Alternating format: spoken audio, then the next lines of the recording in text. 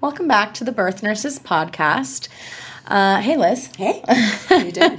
Good. We have a guest today. Yay. Her name is Deb Flashenberg, and she is a yoga instructor and birth educator. And we're going to hear all about what she does and how she helps pregnant women and laboring women and how this can apply to you, our listener. Very excited. Hi, Deb. Hi, thank you so much for having me. Very excited. Love it. I think this is our first yoga teacher. Yeah. Yoga teacher / birth educator / mother / podcaster. Yep. You're a busy lady. All the things. So tell us a brief intro about yourself and how you got into doing this work that you do. Yeah. Sure. So I started as a singer-dancer, and then I got into yoga, and I opened Prenatal Yoga Center in 2002. So it's been a minute. And, and I got into prenatal yoga because I wasn't really happy with the type of yoga I was doing. I was doing Bikram yoga and then vinyasa, and it just didn't feel like it wasn't really offering the opportunity to look at the student and say, what do you need? How can I help you? And then when I got into prenatal yoga, I was invited to do, it's so illegal what I did. I was invited to go up to one of the hospitals and pretend I was a med student. One of my students was doing a fellowship. So I saw birth. I know it's so illegal. I saw birth in a really different way. I was in my mid-20s, none of my friends were having kids because we were all performers. Mm-hmm. And it was such an eye-opening experience that what I had been doing before that was just modifying yoga poses for the pregnant body. And what that experience taught me was that prenatal yoga can really be a tool to help people mentally and physically prepare. And there's such a difference. It's not just, okay, I'm going to teach a class of safe modifications, but how can this help people get to know their body, advocate for themselves, set their body up for balance so that baby may come out a little smoother? How can we use the asana, the yoga poses, to look at coping skills? So it was such an interesting path to get there. But yeah, that's me. And I have 2 kids, and I'm no longer in the labor and delivery room as a doula because of my kids, but it's still a passion to support pregnant folks. Welcome to the Birth Nurses podcast. I'm Shayna Brickner from Preparented, and I'm joined by my co-host Liz Baker-Wade from Birth and Beyond in Santa Monica. We are the Birth Nurses. In this podcast, we talk about birth and nursing practice and labor and delivery, and in a broader sense, the whole world of nursing too. From 2 women who have been on both sides of the birthing bed, we've got some things to talk about that will enhance your understanding of birth. Whether you're a first-time pregnant parent, a parent to 1 or more babies, or a professional in the birth world, this podcast is for you. Join me and Liz and special guests as we share and learn from each other here on the Birth Nurses podcast. Amazing. Fantastic. Love that. Love it. So we want to get into kind of the nitty-gritty of how prenatal yoga can enhance the birthing experience overall. You mentioned a few things, balance, a smooth birth experience, but what are those details? Can you tell us? Sure. So I think the way I approach prenatal yoga, at least at my studio Prenatal Yoga Center, it is about a 3-prong theory. We're going to use the yoga in multifacets. So the poses themselves can help alleviate your common aches and pains. And let's face it, pregnant folks are constantly, there's back pain, there's neck pain. So on a practical level, we can stretch and strengthen, especially areas that tend to get tight. But then we can also use poses. A lot of people think prenatal yoga is just like stretching and breathing. Or there's definitely that, but I think that being pregnant, birthing, and raising kids, it's hard, and we need to raise our threshold of reaction. So can we use these poses to safely be uncomfortable? So looking at poses that have a lot of sensation. If you ever hold a warrior pose for anywhere from like 5 to 8 breaths and really ground into your legs, your body's going to be speaking to you. Yes. And so then we can loudly. And so can we examine all of these different coping skills, from mantras to breathing to recognizing where we're holding tension and learning how to release that? Can we get our mind in the game? Because you're both labor and delivery nurses. If someone goes in with the idea of this is going to be awful, every contraction just hurts, it's going to feel worse. So can we look at what our mind is saying during that discomfort and try to change that channel? So that's the kind of the mental aspect. But then our classes can also interweave childbirth education themes. And then, of course, community. So even if we're just online, because our classes are both in person and online, supporting one another and seeing each other through pregnancy, I think, is really important. So that's how I think prenatal yoga can help enhance the birthing experience. I love the idea of increasing your threshold of reactions. Absolutely. And getting comfortable. I often ask my own clients, do you have a relationship with pain? For instance, do you have migraines or back pains or chronic pain? And what's your threshold on a scale of 1 to 10? Do you live at a 4 and then you become comfortable at a 4? So I'm absolutely going to steal that from you. I love it. That is going to be a Devism forever. I wanted to ask you, you also mentioned safe modifications. Can you expound on that a little bit? Sure. So we have to be mindful of the changes of the pregnant body. So I don't go to teach prenatal yoga just from what my body feels, because I come from a dance background. I have high threshold of discomfort, but I also have a lot of range of flexibility. So I'm looking at what we teach from understanding the anatomical and physiological changes of the pregnant body. So let's look at let's even go to the hormonal, the endocrine system. Right away, we've got relaxin, which is going to soften ligaments and tendons. So I have to be mindful of not what I call using barred flexibility, overstretching. We have increased progesterone. We have increased estrogen, so the connective tissue's relaxed. So the yoga practice, when we look at the pregnant body, shouldn't just be about stretching. We can hit that flexibility, in fact, overstretch. So when I think about safe modifications, I actually think about what creates stability and strength, and then look at mobility. So let's think of an example. A pose called Anjaneyasana, for example. It's like a lunge. It's easy just to kind of hang in your joints and ligaments. So a safe modification would be to actually contain that and strengthen the outer hips, magnetize the front heel to back knee. So I think when we think about prenatal yoga, it's so much more, in my mind, about strengthening the body as opposed to just stretching. So we also think about, a lot of folks have really tight pelvic floors. And if we don't have strength in the hips, in the adductors, the inner thighs, the abductors, the outer thighs, the hamstrings, the glutes, the pelvic floor is actually going to take up the work and get tighter, which we know for birth is not how we want to go. So safe modifications, I think it's looking at the whole pregnant body and the changes, where the changes of the curves of the spine, the changes of balance. So I don't know if I'm answering your question quite well, but I think it's more about creating stability and strength. I'm Elizabeth Baker-Wade. I am a labor and delivery nurse, registered nurse, birth educator, and podcaster. My birth education classes are concentrated on how to have a better hospital birth and high-risk pregnancy. What's high risk? What does that mean? High risk are moms who are experiencing histories of chronic hypertension, pregnancy-induced hypertension, we call that preeclampsia, insulin-dependent diabetes, infertility, and other comorbidities in their pregnancy, which bump them into a higher risk category.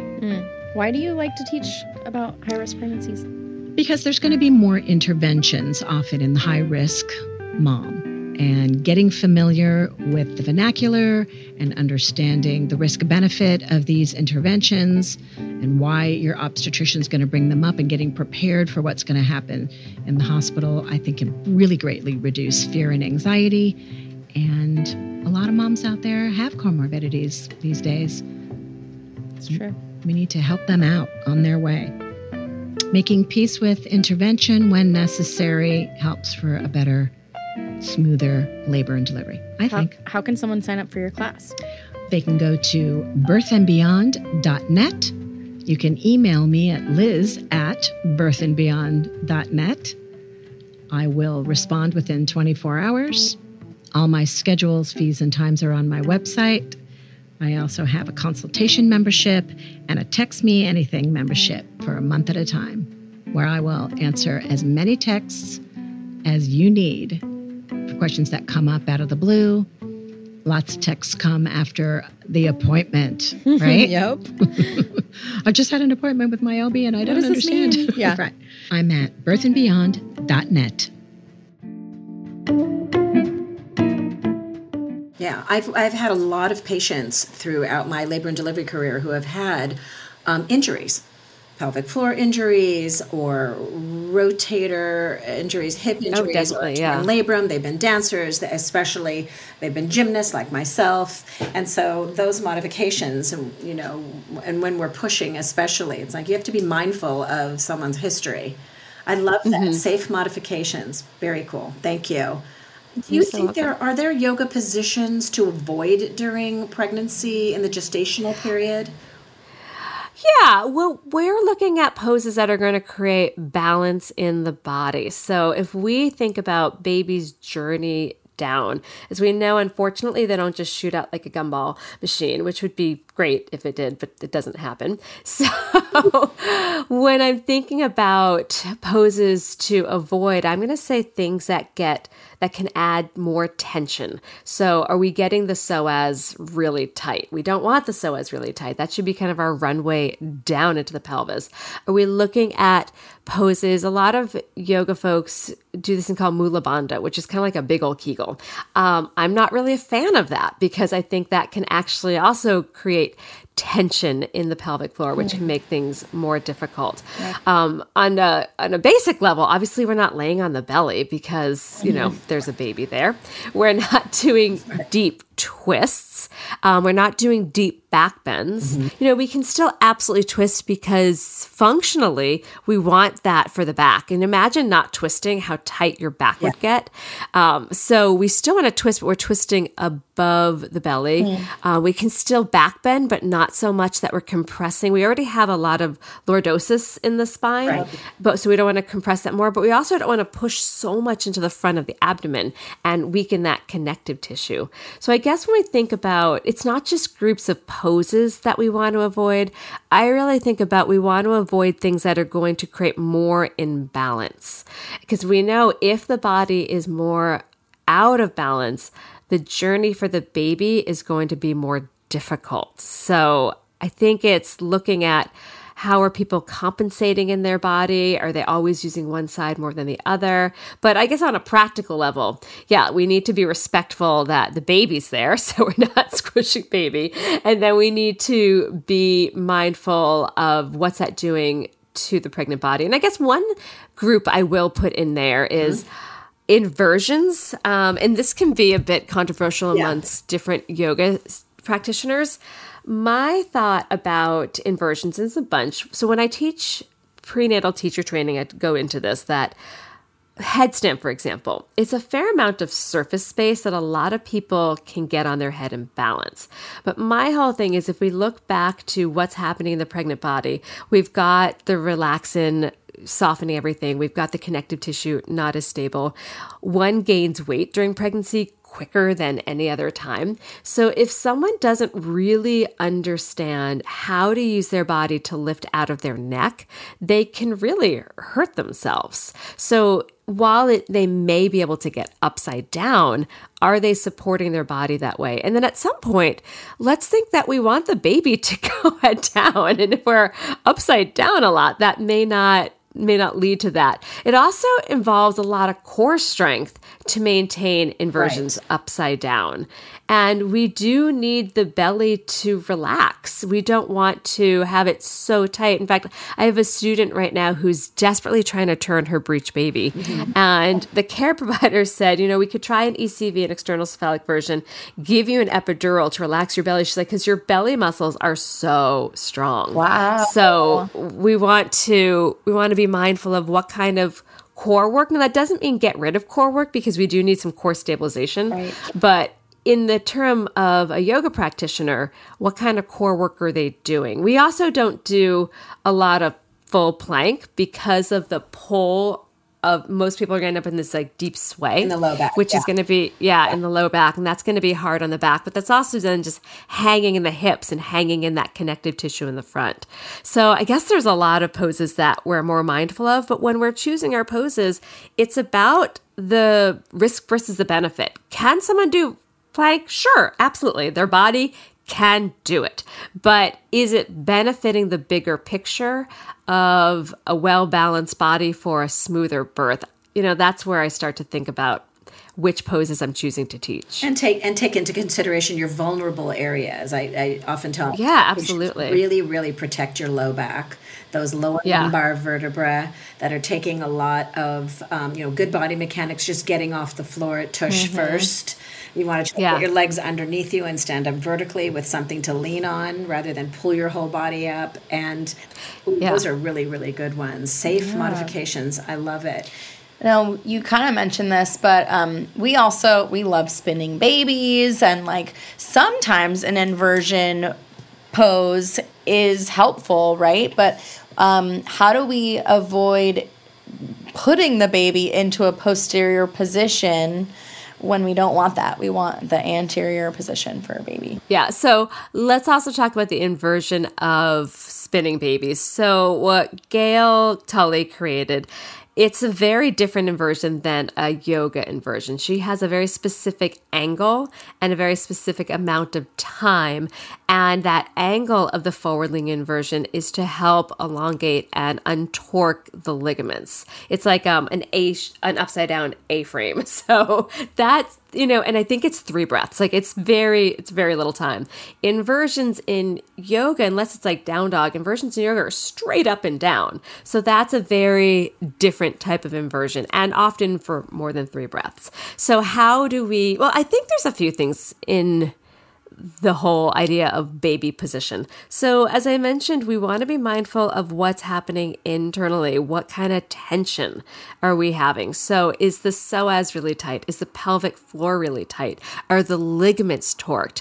Are the abdominal muscles so tight baby's having a hard time maneuvering? So I'd be mindful of body mechanics. I know I was the worst pregnant person when it came to body mechanics. Even though I was teaching this, I did not listen to my own advice and had a very long labor.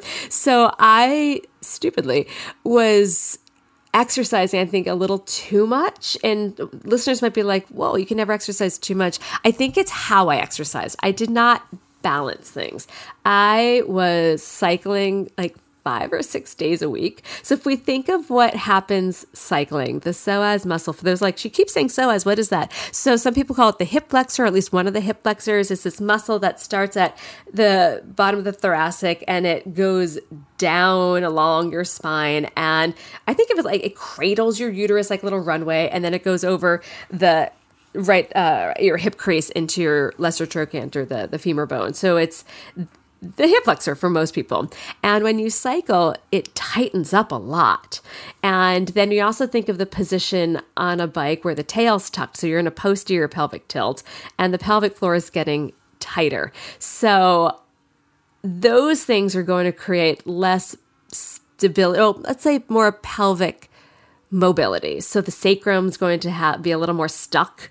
The ligaments are probably a little tighter, torqued. So I did kind of everything that I tell people not to do because I'm stubborn and stupid that way. So when it comes to a malpositioned baby, we want to make sure that we're not overly tightening things. So look at how can we balance things? What are we doing off the yoga mat? Are we over exercising without balancing? So what might have been smarter is, say I still was that person that's like, I'm not getting off my cycling bike, fine. But then on the other side, maybe you're seeing a physical therapist that can really make sure everything's internally balanced. Maybe you're doing spinning babies, which does that forward leaning inversion and the side release to relax everything. Maybe you're doing the spinning babies that's doing the jiggle. Maybe you're seeing a chiropractor to also balance things. So I don't want everyone to think that they can't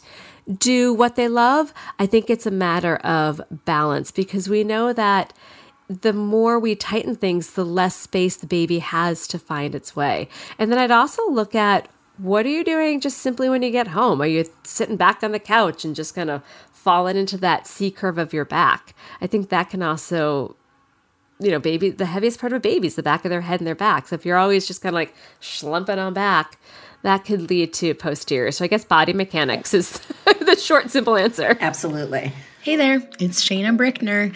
I am an international board certified lactation consultant and a former labor and delivery nurse. I want to let you know something really exciting. I can accept insurance for lactation visits. If you have Aetna, Cigna, Oscar, United Healthcare, TRICARE West, or HealthNet PPO, then it is very likely that we can have 6 or more lactation visits completely covered by your insurance. This can be a home visit or a virtual visit. If the financial side of things have been holding you back from setting up an appointment with me, don't let it. Email me or go to my website, www.preparented.com, to schedule a visit with me for any lactation issue. I can help you with low or high milk supply, clogged ducts, pumping, latching, bottle feeding, tongue tie or lip tie, using a nipple shield, positioning difficulties, introducing solid food, or weaning. I'd love to help you reach your parenting goals, your breastfeeding goals. So please reach out to me. My email is shayna@preparented.com, and then my website, www.preparented.com. Love it. Yeah, definitely. Leaning back, forward-leaning positions, crossed legs, trying to optimize the fetal head rotating towards facing mother's back. It sounds like there's a good symbiotic relationship with all of them. Do you have a thing to say to our listeners about postnatally? At what point would be a good time to resume yoga postures and positions? Do we need to wait a certain amount of time? Things to avoid in the postnatal period? Anything? Sure. So I think the first couple weeks is really important to rest. Let your body heal. No matter how you birthed, it was quite an ordeal on your body. So honor the need to rest. And then slowly you can start with really good breathing, getting those back ribs moving, checking with posture, slow walks. I don't like having students come back in if they had a vaginal birth until their bleeding has stopped. So that's, 4 to 6 weeks. If they had a cesarean, that's major abdominal surgery. So I really think wait till 6 weeks. And then we're starting slowly and we're respecting the journey back, re-strengthening muscles, especially the back muscles, the abdominal muscles, mindfully. The glutes lose a lot of tone throughout pregnancy. So when it comes to postnatal, it's actually, in my mind, more strengthening and then looking at the parts of the body like the neck and the shoulders and the chest that need some opening. But start slowly, work, for those out there that are looking to get back postnatally, look for someone that understands the pelvic floor, because we don't want to add more pressure. A lot of folks think, oh, I had a baby, I better just engage and tighten everything up. A lot of people come out of birth with actually a lot of tension in their pelvic floor, even cesareans, tension in their pelvic floor. So we want to learn how to relax that and then rebuild strength. And it's not just Kegels. There's so much that we can do, strengthening the hips, the glutes, the back, the inner legs. So we start slowly and build up. And then also someone that understands diastasis and how to not exacerbate that. So I'd love to see people back in the room, around 4 to 6 weeks. That's kind of the sweet spot. Can you just quickly tell our listeners what diastasis is? Oh, sure. Sorry. Yeah, I threw that out and I didn't even explain it. So So every pregnant body is going to have a separation at the rectus abdominals, your six pack, because it has to open because your muscles have to lengthen to help that baby grow. And then what can happen after is, I actually just taught postnatal teacher training, so these numbers are kind of off the top of my head.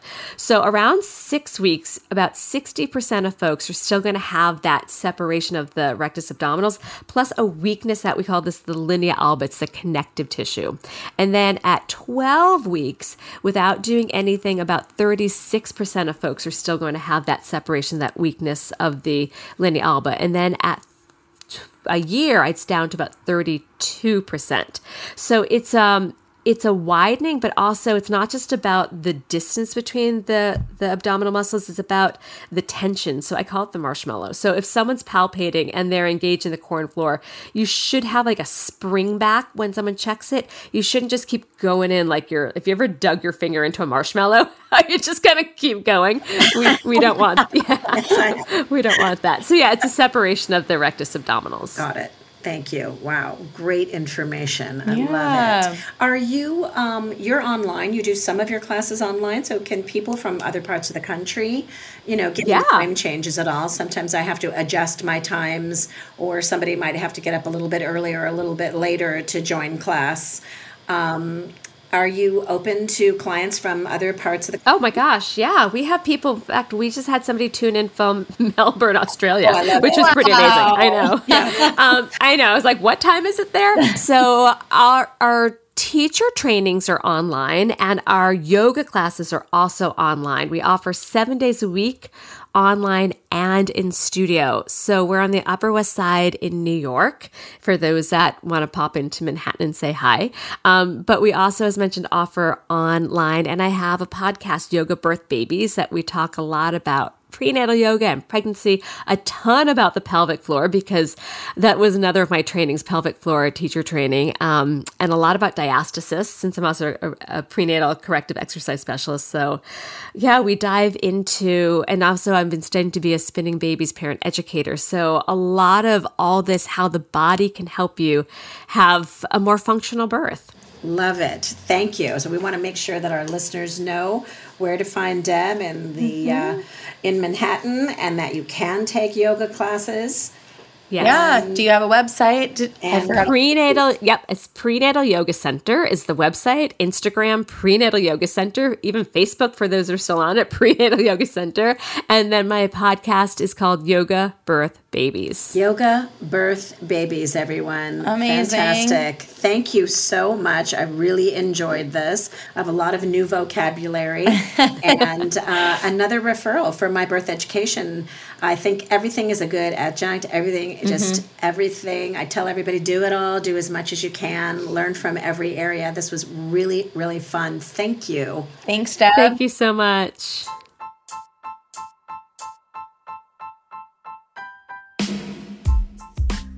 Thank you for listening to this episode of the Birth Nurses Podcast. If you enjoyed this, there are a few ways you can support us. First, you can share this podcast with your pregnant friends or new moms. Secondly, you can write a review and rate us on iTunes. And thirdly, we would love if you would check out our Instagram accounts and websites. I'm on Instagram as Preparented and online www.preparented.com. And Liz is on Instagram as Birth Nurse Liz, and her website is birthandbeyond.net. Thanks for listening.